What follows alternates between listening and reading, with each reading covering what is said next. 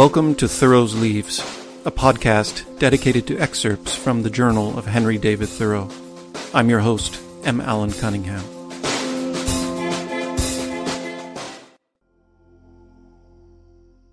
August 17th, 1851. For a day or two it has been quite cool, a coolness that was felt even when sitting by an open window in a thin coat on the west side of the house in the morning, and you naturally sought the sun at that hour. The coolness concentrated your thought, however. As I could not command a sunny window, I went abroad on the morning of the 15th and lay in the sun in the fields in my thin coat, though it was rather cool even there. I feel as if this coolness would do me good, if it only makes my life more pensive. Why should pensiveness be akin to sadness? There is a certain fertile sadness which I would not avoid, but rather earnestly seek. It is positively joyful to me. It saves my life from being trivial. My life flows with a deeper current, no longer as a shallow and brawling stream, parched and shrunken by the summer heats. This coolness comes to condense the dews and clear the atmosphere. The stillness seems more deep and significant. Each sound seems to come from out a greater thoughtfulness in nature, as if nature had acquired some character and mind. The cricket, the gurgling stream, the rushing wind amid the trees, all speak to me soberly, yet encouragingly, of the steady onward progress of the universe. My heart leaps into my mouth at the sound of the wind in the woods. I, whose life was but yesterday so desultory and shallow, suddenly recover my spirits, my spirituality, through my hearing. I see a goldfinch go twittering through the still, lowering day, and am reminded of the peeping flocks which will soon herald the thoughtful season. Ah, if I could so live that there should be no desultory moment in all my life, that in the trivial season, when small fruits are ripe, my fruits might be ripe also, that I could match nature always with my moods, that in each season when some part of nature especially flourishes, then a corresponding part of me may not fail to flourish. Ah, I would walk, I would sit and sleep with natural piety.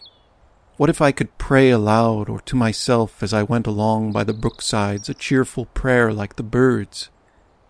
For joy I could embrace the earth. I shall delight to be buried in it. And then, to think of those I love among men, who will know that I love them though I tell them not. I sometimes feel as if I were rewarded merely for expecting better hours. I did not despair of worthier moods, and now I have occasion to be grateful for the flood of life that is flowing over me. I am not so poor. I can smell the ripening apples. The very rills are deep, the autumnal flowers, the blue curl, not only its bright blue flower above the sand, but its strong wormwood scent which belongs to the season, feed my spirit, endear the earth to me, make me value myself and rejoice. The quivering of pigeons' wings reminds me of the tough fiber of the air which they rend. I thank you, God. I do not deserve anything. I am unworthy of the least regard, and yet I am made to rejoice.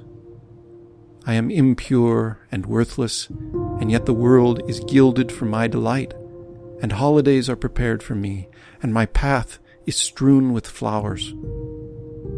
But I cannot thank the giver. I cannot even whisper my thanks to those human friends I have. It seems to me that I am more rewarded for my expectations than for anything I do or can do. Ah, I would not tread on a cricket in whose song is such a revelation, so soothing and cheering to my ear. Oh, keep my senses pure. And why should I speak to my friends? For how rarely is it that I am I, and are they, then, they? We will meet, then, far away. The seeds of the summer are getting dry and falling from 1,000 nodding heads. If I did not know you through thick and thin, how should I know you at all? Ah, the very brooks seem fuller of reflections than they were.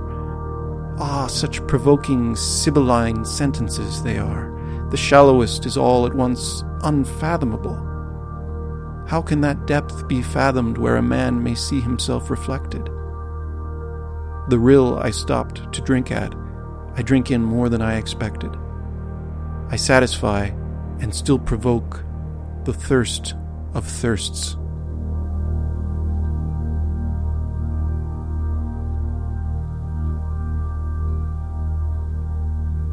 Thoreau's Leaves is read by M. Allen Cunningham and produced by Atelier 26 Books, publisher of Funny Ass Thoreau, the first ever compendium of Thoreau's humor. Visit us at atelier26books.com. You can support this podcast at anchor.fm/Thoreau's Leaves. Thank you for listening. So long for now.